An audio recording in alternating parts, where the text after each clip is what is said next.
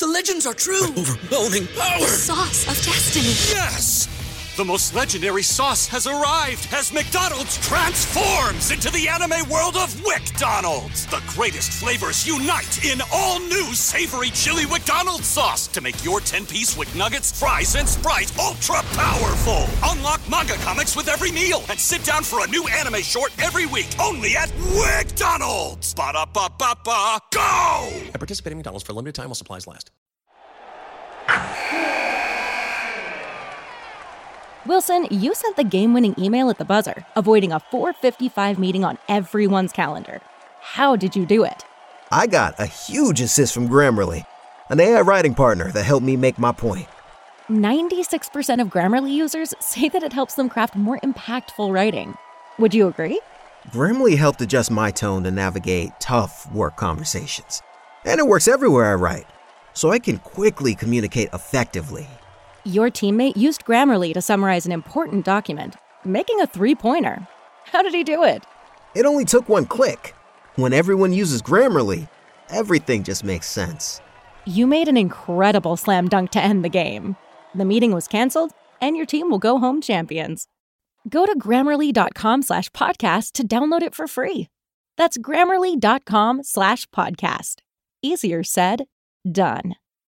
What's up, everybody? My name is David E.J. Berger. You can find me at Carl Jr. on Twitter. And welcome to Training Camp Dialed In.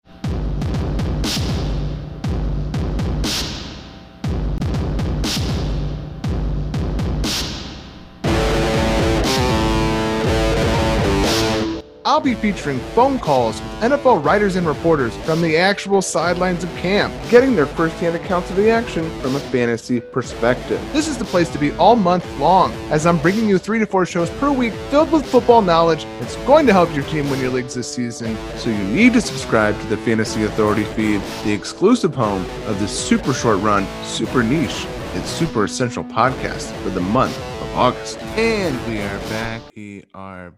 What's up, everybody? The grind never stops on the Fantasy Authority feed. So if you're checking this out for the first time, make sure you subscribe on whatever platform you found this podcast. Even though this particular podcast is like sands through an hourglass, whittling down. There's only like a few left. But here's the thing. We're approaching the biggest draft weekend of the season. So to miss any of these episodes is a critical error in the process. Kind of like a critical error by all scientists continuing to make super intelligent AI. What are we doing here, guys? Have we not seen how this turns out? You're telling me that robot that you're having do a parkour course isn't going to eventually kill me? I just saw Free Guy. Algorithms grow. We did it. Congratulations. Dial it back or dial in to this podcast. Serendipitous improv right there. All right, guys, we have a team today that you might not be that excited about, but you need to know the inside scoop overall, and that's the Houston Texans. A lot of people have Deshaun Watson questions. Those are all answered today. We're also going to get clarity on that backfield and the wide receiver room, and we've got a heavy hitter to do it. I dialed up Aaron Reiss. You can find him at Aaron J. Reiss on Twitter. He writes about the Houston Texans for The Athletic, and he's about to deliver the definitive guide to the 2021 Houston Texans. So what are we waiting for? Let's bring him on. Ladies and gentlemen, Aaron Reiss. Hello, Aaron. Hey, how's it going? Good, man. How are you?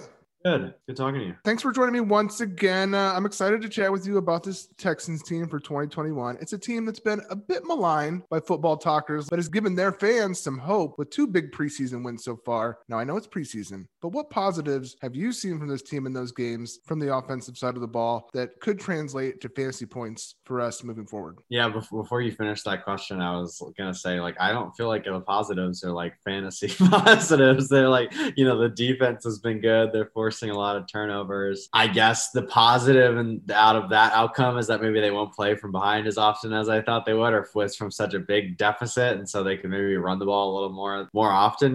Last year they were one of the pass heaviest offenses in the league, even in neutral situations, but it became even more exaggerated because they were trailing a lot and they had someone who could really throw. And Deshaun Watson, this year obviously Tyrod Taylor is not quite the same pocket passer, so I think him just being in pure drop back situations, it would not be a a very good thing for this team. And, I could hurt the production run around him and limit the running game. But I think, if the defense of turnaround is legit, and they look a little bit better than they were last season when they were the worst unit in the league. So it can't be that hard. If they're a little bit better, then I think that could at least make the games kind of competitive and allow the Texans to continue to, use the rushing offense and get all those many veteran running backs some carries. And it sounds like the defense might be streamable. I mean, people use defense still in fantasy. That's true. That's a good little nugget there. All right. A daily fantasy situation, maybe, they get a couple turnovers. Lovie Smith's defenses tend to get turnovers. There you go. DFS stream of the week. I love it, Aaron. All right. Well, let's talk about this Texans team and the offense as a whole a bit next. Everyone's focused on one particular story, which I'm afraid I will ask you about, but this is still a professional football team in the National Football League, and there are men on this team who are going to get points in our lineups. So we need the inside scoop for the offense, and it's got a new head coach and David Culley and an offensive coordinator in Tim Kelly, and they're moving in a new direction from Bill O'Brien. From what you've seen in camp, what's this team going to look like in terms of scheme, personnel, tendencies, anything that'll help gamers get a sense of this new era in Houston? So Tim Kelly, the offensive coordinator, is going to call the plays second season in a row. He's a holdover from the last staff. Like I said, he had the pass heaviest offense, or one of the pass heaviest offense in the league in terms of early down pass frequency in neutral situations. But I think that had mostly to do with kind of who the personnel was on the team. Deshaun Watson was the only thing really about that team that kept him afloat, or relatively afloat. So they put the ball in his hands. That's not going to be the way this team can win. I think Tim Kelly's smart enough to know that. I think he's going to adapt to the personnel. He has said that, they were the last ranked rushing offense in the league by DVOA. He said they want to be a better rushing offense. The way he's talked about it is that they need to just run the ball more, which, I think everyone knows that doesn't mean more efficient, but from a fantasy standpoint, that is a good thing, right? More runs. So I think they will, they have these whole set of running backs, which I'm sure we'll get more into, but so I think they're planning to rotate those guys a fair amount, try to keep them fresh, run the ball, and rely on Tyrod Taylor's legs to some degree to run the ball too. It was kind of interesting. I asked David Culley the other day about, we haven't seen Tyrod run in preseason really. Are you just kind of withholding part of the playbook? And he kind of was like, no, it's an asset when it needs to be, but and we have some of those plays in the playbook, but it's kind of a game plan thing, which I don't know what game plan thing means, because every game plan, the best game plan for them probably is to let the guy use his legs, but I guess that remains to be seen. But long story short, I think this team will try to run the ball more often than they did last year. Yeah, we're handing the rock to that cast of characters in the running back room who we will get to. But let's start with the elephant in the room. Quarterback Deshaun Watson is embroiled in something. He's got something going on. He seems to have a lot going on, actually. I actually don't care to get into it too much, but he did have one of his best seasons last year. He is at camp, and reports are he's played little, but he's been filmed a lot. He does not like that, though. I've seen that. Can you just give us a little glimpse of what it's like down there with the whole Watson situation, and do you have a sense of how this thing's going to play out? I think if I knew how it would play out, I'd be in some other sort of business doing something else. It was kind of weird for a little while. I mean, it's still weird, and the situation is very serious. The allegations are very serious. But, in terms of the first couple of days, it felt super bizarre to see him out there practicing. I think for so long, maybe just kind of assumed it would be not like it would all be resolved, but at least the football end of it would be resolved by the time camp rolled around. And so to see him out there practicing but not really participating in team drills and running with fourth team on stuff was just kind of weird. But yeah, at this point, it just kind of is the expectation that he's working out on some side field and the team is doing their thing. And they talk as though he's, not really part of the team. I think for a while, David Culley was trying to not answer it at all. And then finally, when he just come out and was a little more direct about what's going on with Watson, or that he's not involved, but he's not injured, I think it kind of let the whole charade down, and everyone could kind of just be honest that, the guy's not going to participate for the team this year, that they talk about him like he's not going to be the quarterback. They talk about Tyrod Taylor like he's the quarterback. So Watson will be either he'll be put on the exempt list, or he'll be suspended, or he'll be on the roster. As far as I know, I mean, if he's not injured, he's not going on IR. So at least as of this moment, I would have to say he's just going to sit on the roster as a healthy scratch, which is pretty hard to believe. Wow. So even if no disciplinary action from the NFL, we probably won't see him out there as a team decision. Yeah, I mean, I guess the team decision kind of. I mean, this guy didn't want to play for the team anyway, right? So like, it's like it kind of cuts both ways. I think it's just like he's not going to play for them, or there's no indication that they're planning on having him play for them. I mean, he's not practicing with the team. He's only participating in individual drills, and since the past week or so, I mean, he's just been like on the side field with a trainer, not even doing those. So there's no indication that he's like in the plan. All right. Valuable insight there, Aaron. Thank you so much. I think people are still kind of in the dark on what's truly going on, and I think they just got a lot of clarity. So thank you. Quarterback Tyrod Taylor is on top of the depth chart. You mentioned him already. He seems like the de facto guy, but has his play showed he is the QB that should be under center for this team? You mentioned he hasn't done a lot with his legs, but what have you seen from Tyrod so far in camp? Yeah, I mean, he hasn't done a ton with his legs,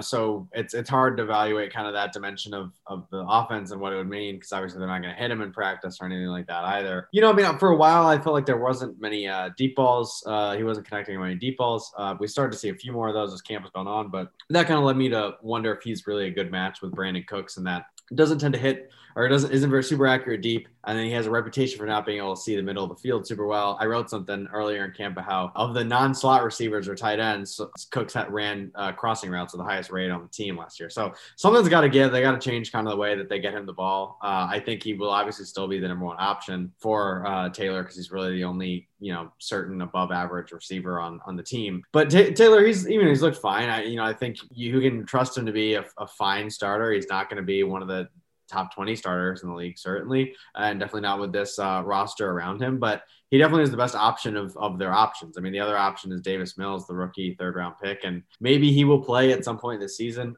Maybe we'll talk about that later, but he's not better than Tyrod Taylor, at least at the moment. And so, at least for now, while you're still just trying to win games and you're 0-0, it makes sense for Tyrod Taylor to be the quarterback. Let's talk about Davis Mills for a sec. He actually had his fair amount of, I wouldn't say truthers, but he came in through the draft process with people who were pretty positive on him. And then once he got picked by the Texans, people were not so hot on him, not so much as a fault to him, but feeling like he was entering a situation that was not great for his development. Yeah. But let's cut both ways with that, though. I mean, is he someone that should be getting the pre-draft praise? And is the team actually maybe doing more to help him out than originally thought? I mean, I think he can make the throws. The one thing that's been encouraging about him is that he does seem to kind of be noticeably better every week. He threw a lot of picks first week of practice, threw less of them the second week, didn't throw one in the second preseason game.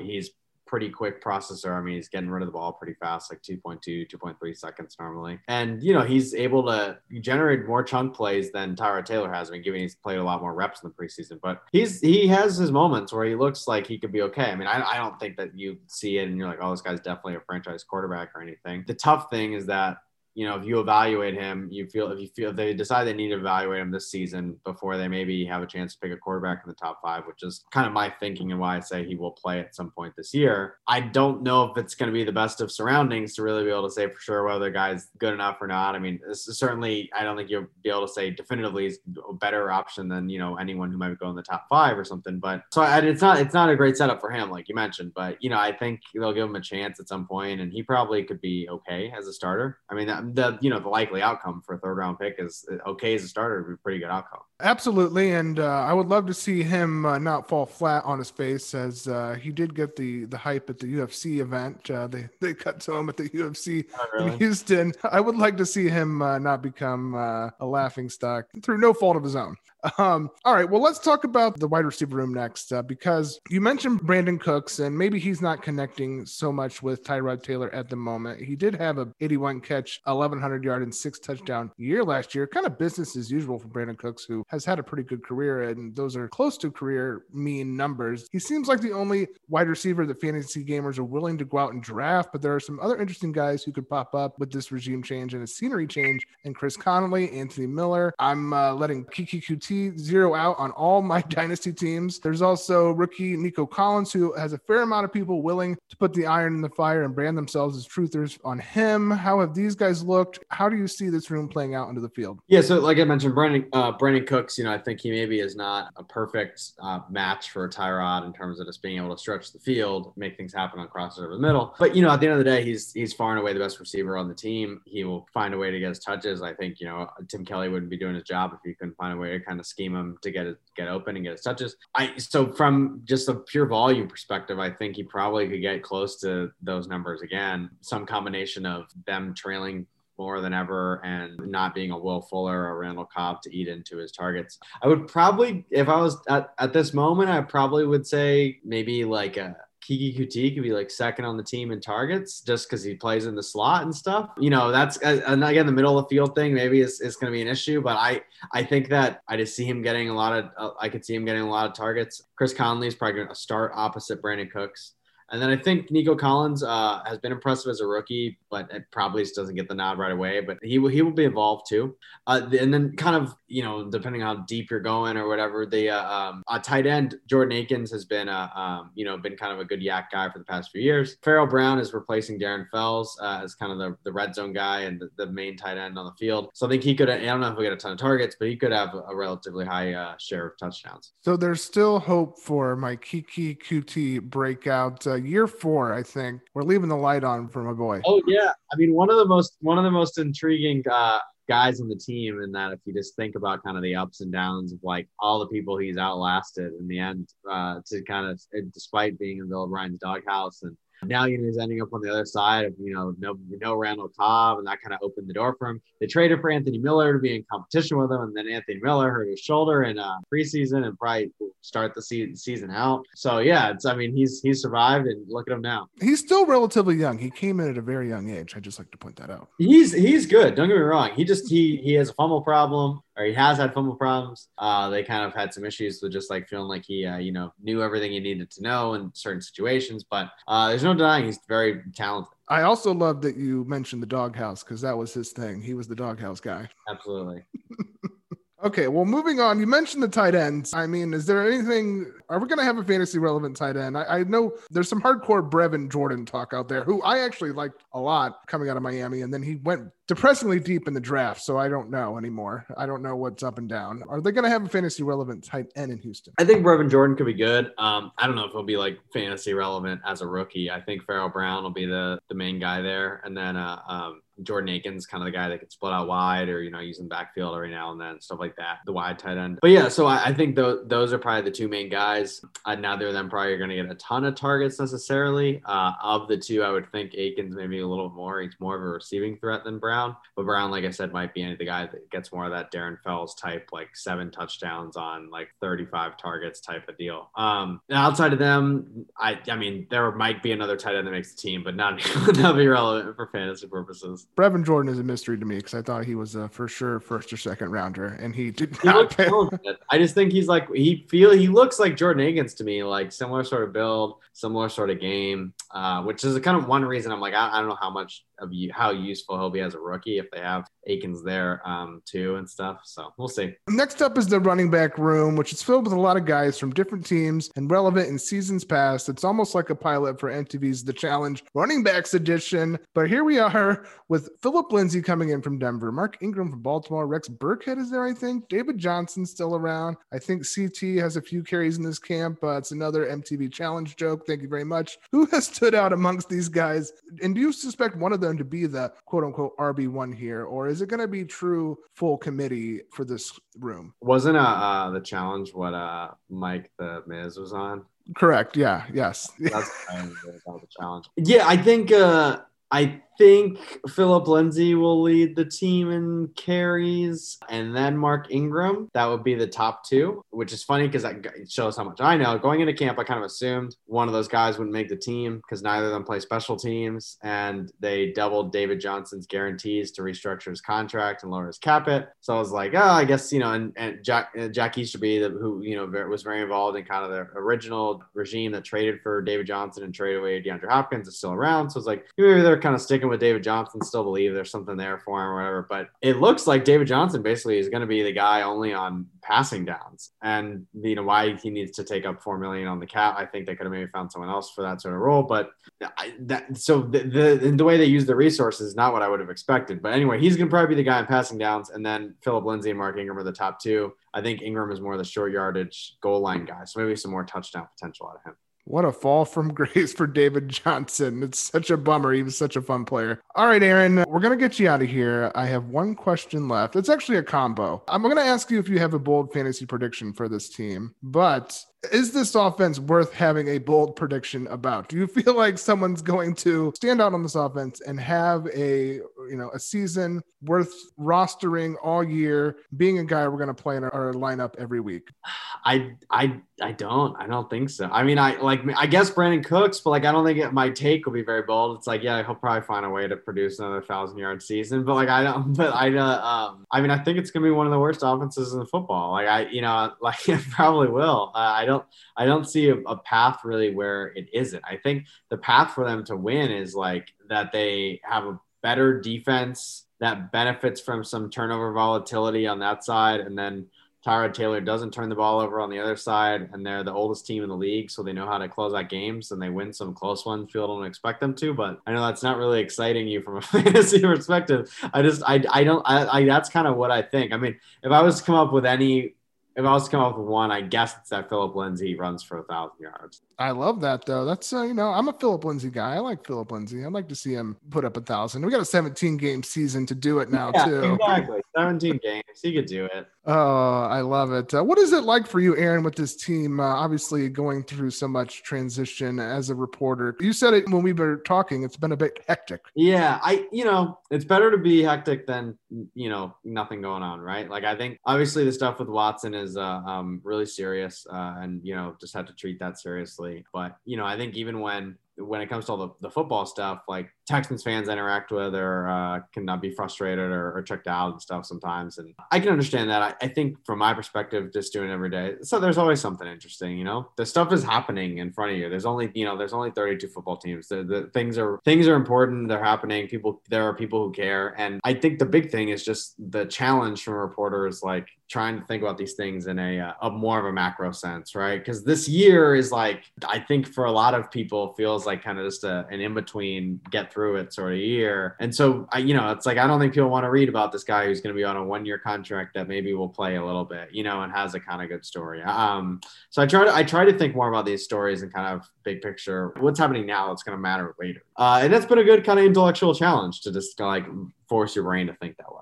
I follow you. I think you're fantastic. Everyone should as well. Aaron, where can people find all your stuff? Yeah, just go to my Twitter at Aaron, Aaron J Reiss, Reiss, and then you'll find all my links on there. You could also just go to the Google, like the Athletic Texans, and you'll find the Texans page on the Athletic, and my work is on there too. Until next year, have a great season. Sounds good. Thanks for having me. Thank you. Houston Texans. Full fade confirmed. You are now dialed in.